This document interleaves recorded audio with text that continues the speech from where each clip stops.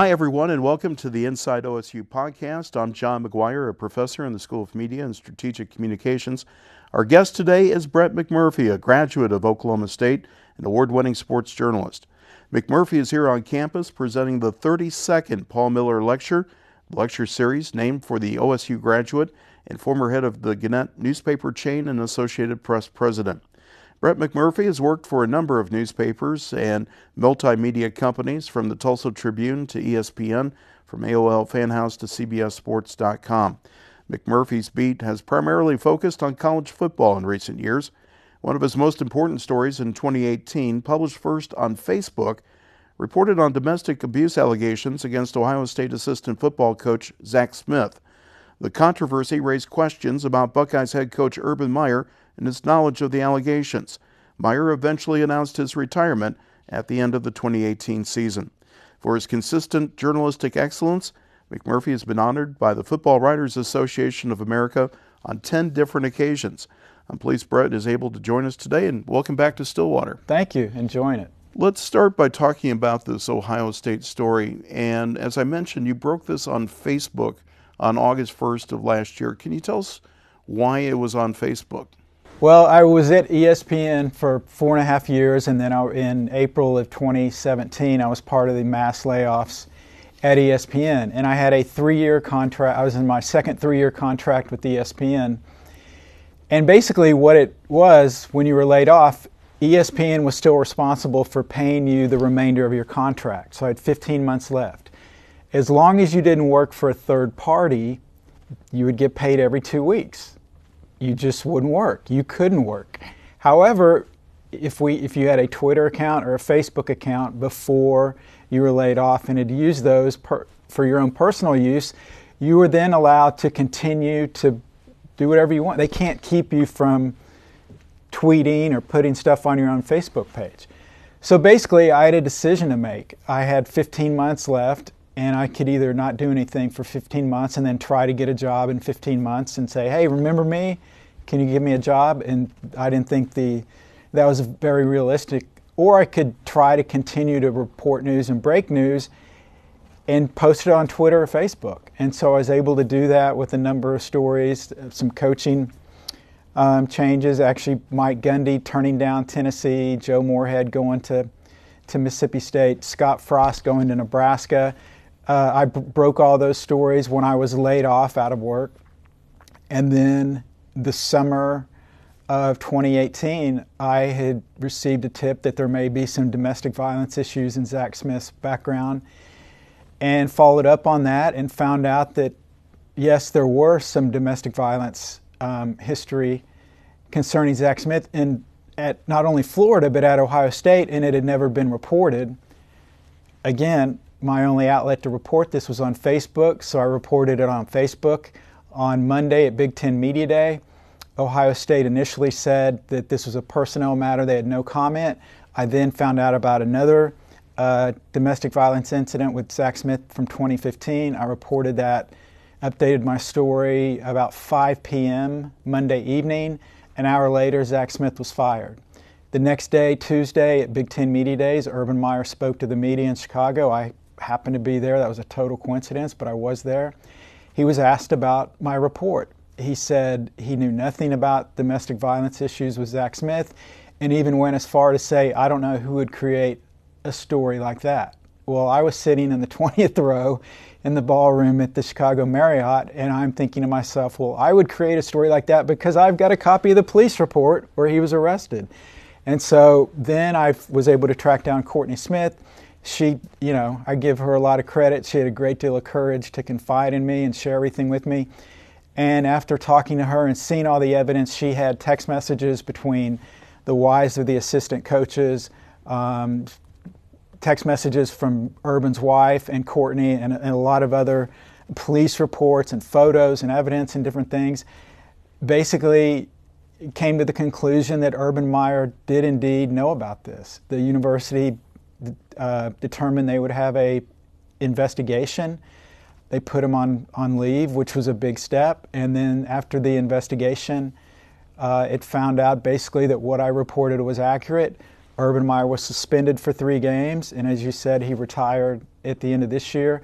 I really think it never would have got to that point simply if Tuesday at Big Ten Media Days, if Urban Meyer simply would have, when asked about Zach Smith, because they had just fired him the day before, if he simply would have said, you know what, we handled this internally, we had heard some things, I don't want to get into the details, but we fired Zach, we're ready to move on, I would not have pursued whether Urban knew about it or not.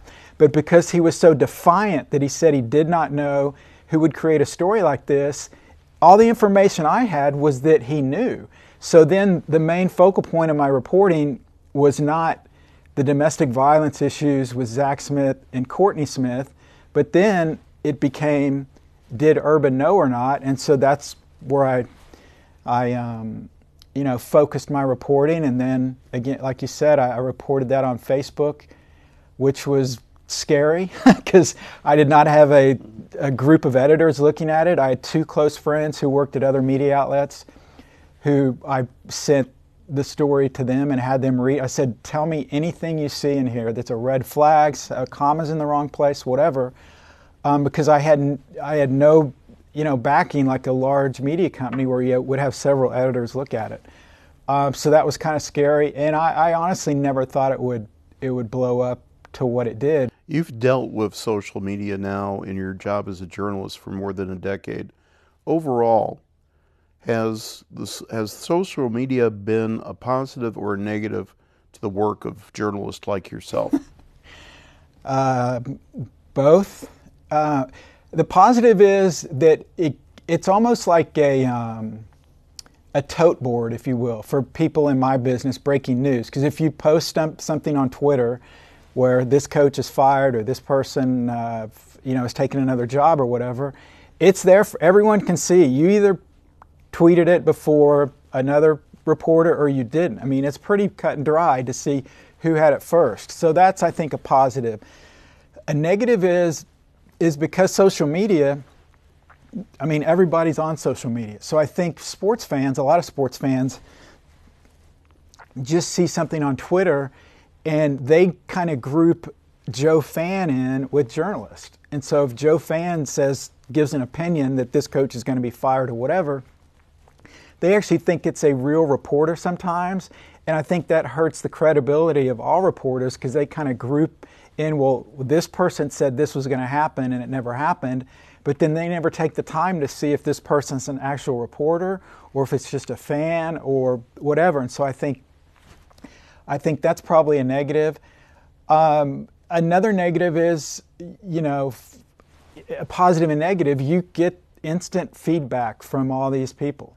The majority of it is negative, unfortunately. The best invention for Twitter is the mute button because you can mute people, and so if I mute you on Twitter, you can send me 100 tweets and I will not see it on my timeline.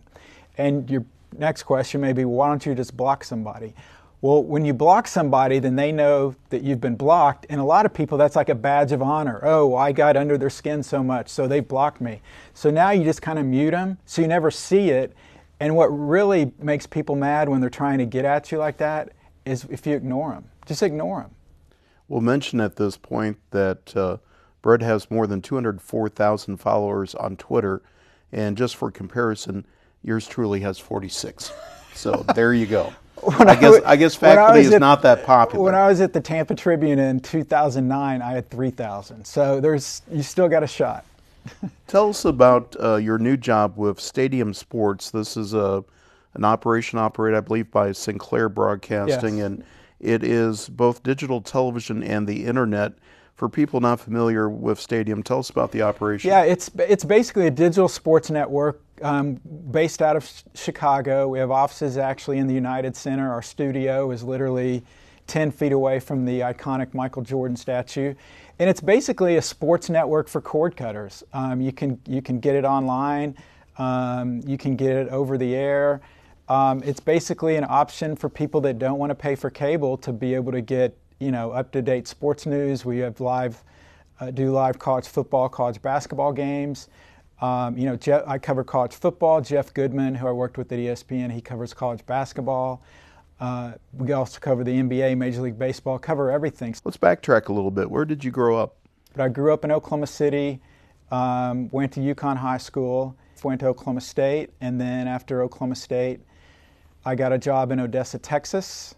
If you guys are familiar with Friday Night Lights, the book, the movie, the Broadway play maybe one day, I covered that high school, Permian High School, and then Buzz Bissinger, who did the Friday Night Lights book, came in the year after I left Odessa and wrote about those guys. So I actually covered those guys that were in the original book when they were sophomores.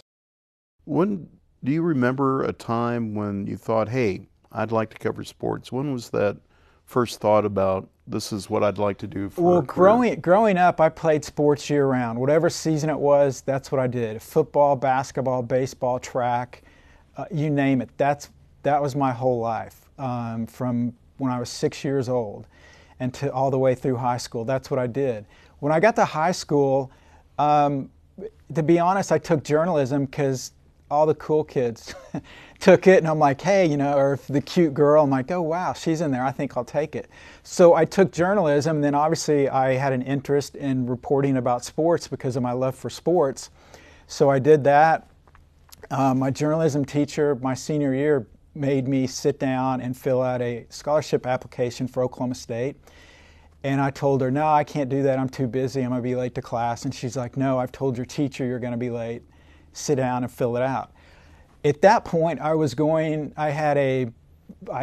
think I had a partial scholarship or a walk-on opportunity, something, to go to East Central University and play football. As you can see by my size, I was fast, but I would have got crushed. So I had no plans to go to Oklahoma State. I filled out the application. I ended up getting a scholarship to come to Oklahoma State and work in the school sports information office as a student assistant. So they were paying the bills. I did that, and then while I did that, I also worked at the Ocali for 5 years, and it stuck. I knew my athletic career was over in high school, so I was fortunate to get to Oklahoma State and get involved in journalism. Now, you were here in the early, mid-'80s? 80 to 85. Tell us about a couple of the personalities that you maybe covered as a student reporter that still stand out to you. Well, Bill Self played at Oklahoma State back then, and actually I knew him from high school because Yukon High School beat Edmond High School for the state basketball championship when I was at Yukon and Bill was at Edmond. Right after, Thurman Thomas was here. Football, Barry Sanders got here right after I left. Jim Traber played baseball. Pete Incaviglia, Robin Ventura. Jimmy Johnson was the football coach. Probably had one of the best coaching staffs of all time with Dave Wannstedt and Butch Davis and all these guys that went on to coach the NFL. But yeah, it was funny. And then probably the most famous Oklahoma State alum was actually a guy that I grew up with in Yukon since 4th grade. That was Garth Brooks. We were the same age. We played intramural football together. He would go down and sing at Wet Willie's, and I think he's done okay for himself. I think so. We're talking with Brett McMurphy here on this Inside OSU podcast. I'm John McGuire, and let's turn now to your specialty, college football. Let's tap into some of the knowledge you have, even if we're still 5 months away from the fall kickoff. Let's start with this. Should we just go ahead and pencil in that it's Clemson and Alabama for the title game in New Orleans and just skip the regular season? You know what? I agree on Clemson, but I am maybe one of the few people. I actually think Georgia is going to get there this year. They have a ton of returnees back on defense. They obviously are set at quarterback. And I just think the fact that mentally they know that they can beat Alabama. Yes, they haven't beat Alabama, but they should have beat them in the national title game 2 years ago. They had them on the ropes in the SEC title game last year and couldn't do it. I think this year they finally break through because I think Alabama regresses slightly because Saban has to replace 6 full-time assistant coaches. And in the past 2 years, He has had to replace 13 full-time assistants, and for I believe it's the third consecutive year, he will have to replace his offensive and defensive coordinator. I'm not saying they're going to go 7-5, but I just think there will be a little slippage there. I think Georgia takes advantage of that, but I do think, it's hard not to project Alabama in the playoff, but right now I'm going with Clemson and Georgia in the championship game, and I've got Clemson winning it. You look at the overall picture with the projected point spreads that are out, I think there's 5 teams that are projected to be favored in every regular season game going into 2019. Clemson, Alabama, Georgia, Michigan, surprisingly, out of the Big Ten, they're projected to be favored over Ohio State. Washington in the Pac-12, and then a non-power school, Memphis, is projected to be favored in every game. So obviously there's always a ton of upsets, but going into the season, those 6 teams at least are favored to all go 12-0. We've had a relatively stable period of teams not switching conferences, but we have a number of TV contracts like the Big 12 coming up for renewal in a few years.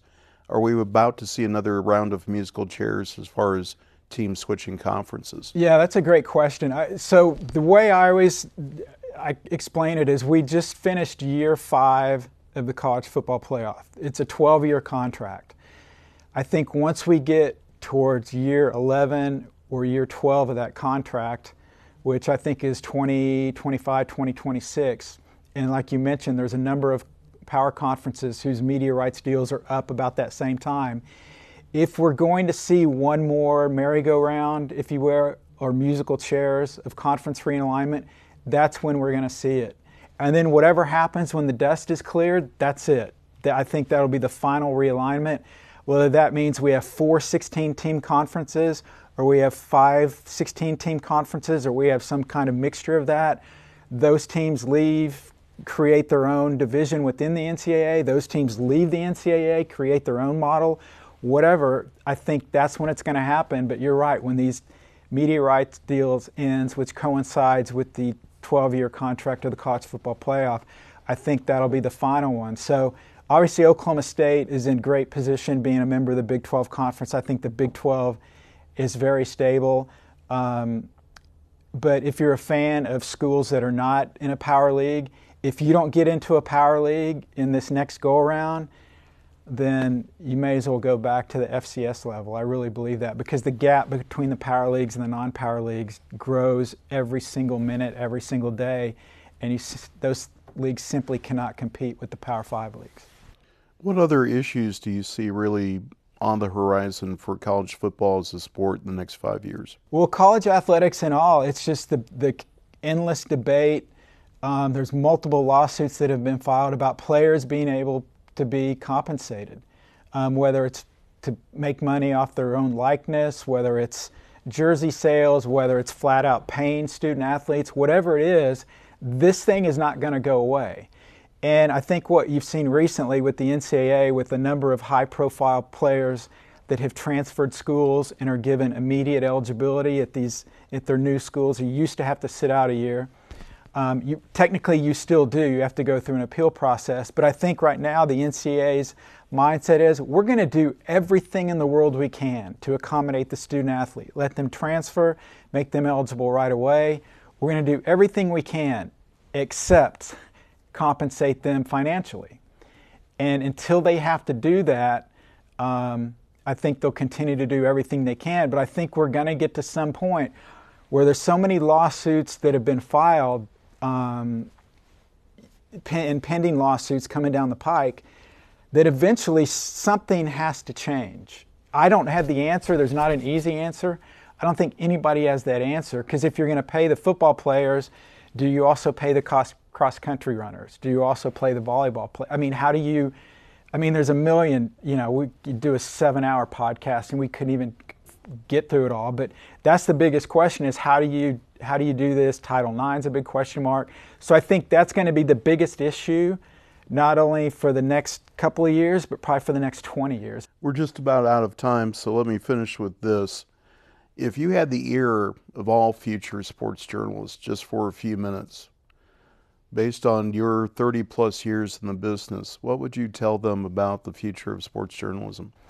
Well, one, if you want to do it, you have to love to do it. You don't do this if you think you're going to make money, because you're not. There are a few people that have made, a lot of big money, but you do not get into this unless you love doing it. You have to be passionate about it. And if you're in college now, or even if you're in high school, and this is something you want to do, go to your local newspaper, go to your local TV station, go to your local radio station, and just walk in the door and ask to speak to somebody and say you want to volunteer, you want to help out. You want to do anything you can, and go there every day and help out and do something. Maybe they're not going to put you on the air. Maybe you can go with a camera crew to stories. Maybe you can help write copy. There's a million different things you can do, but you know what's going to happen? You're going to meet people that can help you down the road. You're going to develop relationships, and then, oh, by the way, when you're there at this media outlet, and somebody calls in sick, or somebody's late to work, or somebody can't get there, and something breaks, and you're there, and they're like, hey, we need you, come help us do this, then you can prove your worth to those people. But do as many different things as you can. It's funny, when I was at Oklahoma State, you had to pick either to be a print journalist or a broadcast journalist. You couldn't do both. Now you have to do both. Do as many different things as you can, and whatever you do, try to find something that somebody else is not doing, or find something you think you can do better. And look, I'm a perfect example. I broke the biggest college football story last year on Facebook. And it proves that if you've got good information, if you've got relevant information, people are going to find you and come to you. And I can't stress that enough. You don't have to be at a big media company to have a big impact. Brett, it's been great to share a microphone with you today. All the best as you get ready for another college football season. Thank you. That's Brett McMurphy of Stadium Sports. I'm John McGuire. Thanks for joining us for this Inside OSU podcast.